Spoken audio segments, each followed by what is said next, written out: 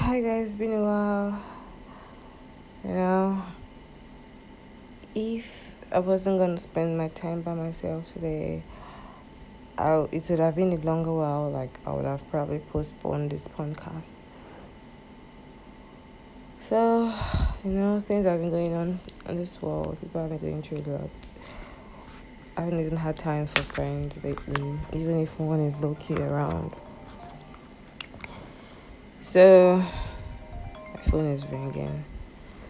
So the point is, I'm here to wish you guys happy Valentine.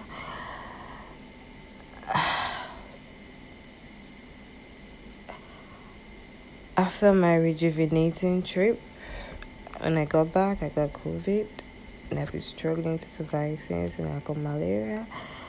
So then after recovery, I had to cleanse myself from some kind of things that I didn't want. I just had to breathe. I'm going to continue breathing after this, but I'm just saying, to drop here for a while to tell you guys happy Valentine and keep safe. And I hope next Valentine I'll be wishing everybody listening with a partner, because I really like to do my podcast with somebody, not by myself, because I believe I get too deep with somebody. Being by myself, getting too deep, is just kind of not fulfilling.